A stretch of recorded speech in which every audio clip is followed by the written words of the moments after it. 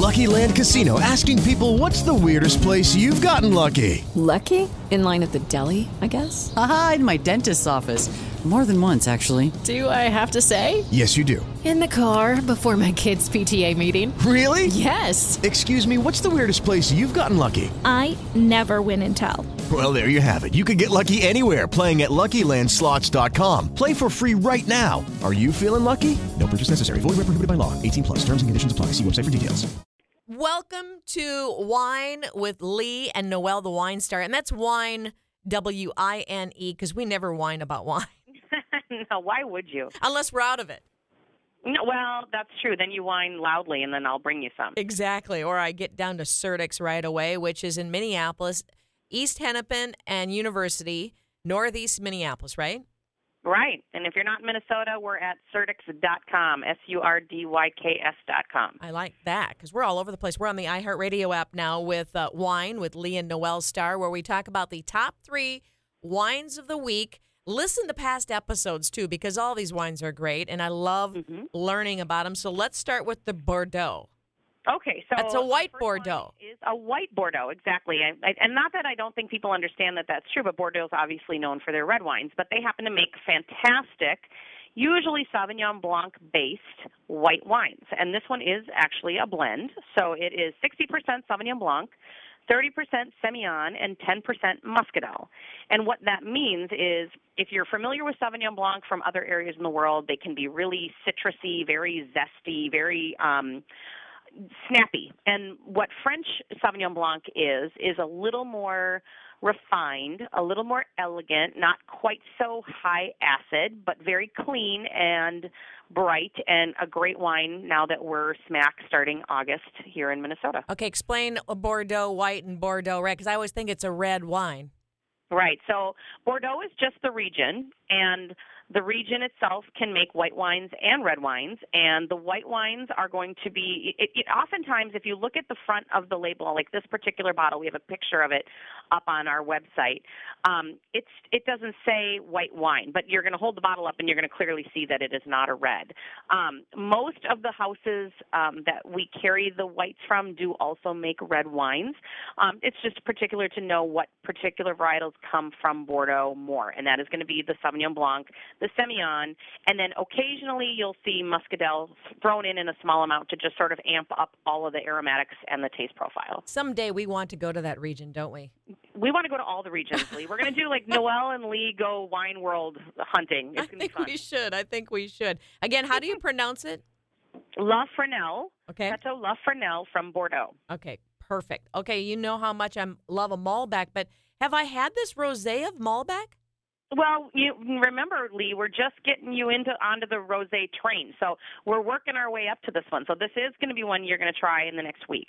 And if you look at it, it's a very dark rosé. The color on it is substantially darker than most of the rosés coming out of France. Certainly some from the U.S. But and what that means is that obviously Malbec, if you're familiar with the red wine, has a rich, dark, dense color to it when it's made as a red wine, and that means those grape skins have a lot of color to them. And when you make a rosé, you're resting that pressed juice on the skins for as long as the winemaker so chooses. So if it would have stayed on longer, they would have turned this into the regular Malbec. So it's the same juice coming from the same grape, Malbec.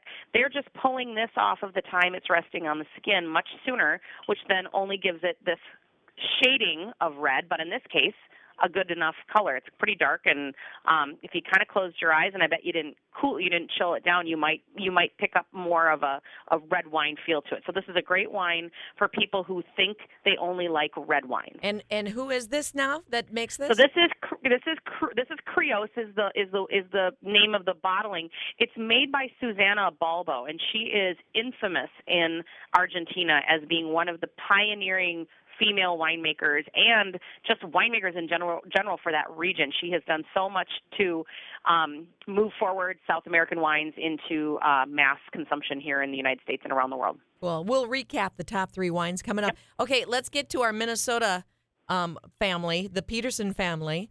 Not from Minnesota. I thought they were. No, the last name wait a minute. Sound like they would be. I know. Aren't all Petersons from Minnesota? You you might be mistaken because of the Peterson, but no, actually, I remember asking Fred if he had any Minnesota connections, and he said no. He had some funny. He's like a Swedish Italian or something like that. It was funny how he said it, but no Minnesota connection, but has had a long connection with us here at Surtix. Over 20 years, we've worked with their winery exclusively here in Minnesota. Okay, and this is the bottle, Zero Manipulation, that has the jackalope on it. Yep, he's got the jackalope on the front.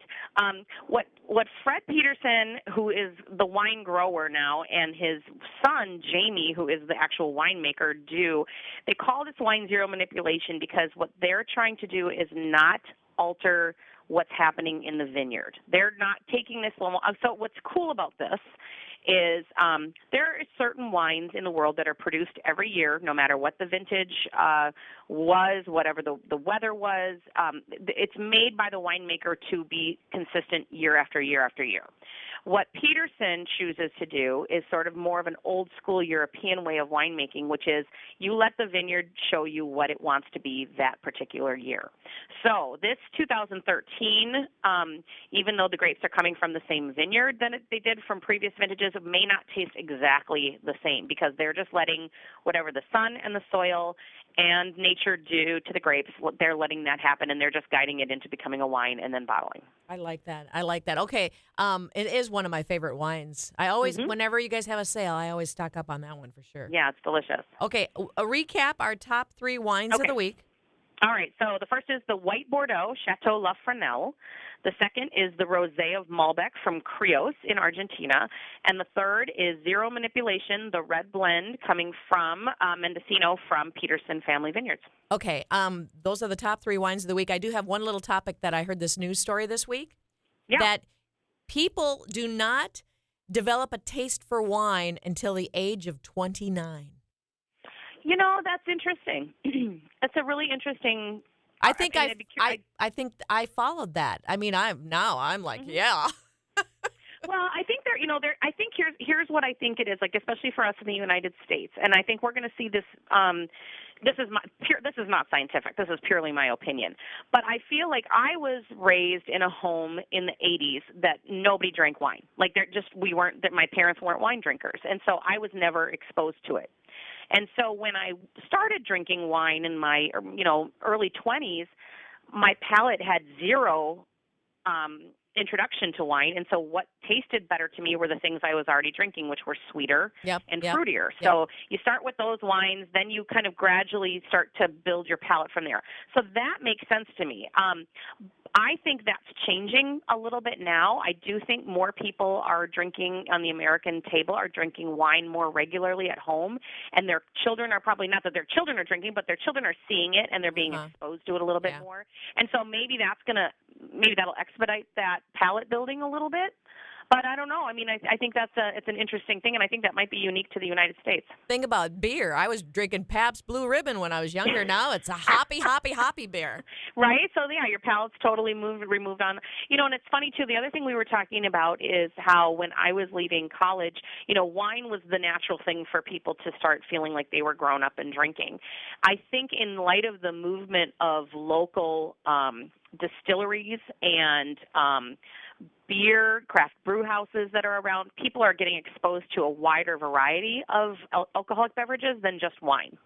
So, like, I see a lot of kids who are, I say kids, that's because I could be their mother, but, like, I see these mid-20s who are drinking whiskeys and gins, and they're not just, like, drinking them because they want something, like, to get loaded on. They're literally looking for these craft, small, bottlings. Yeah.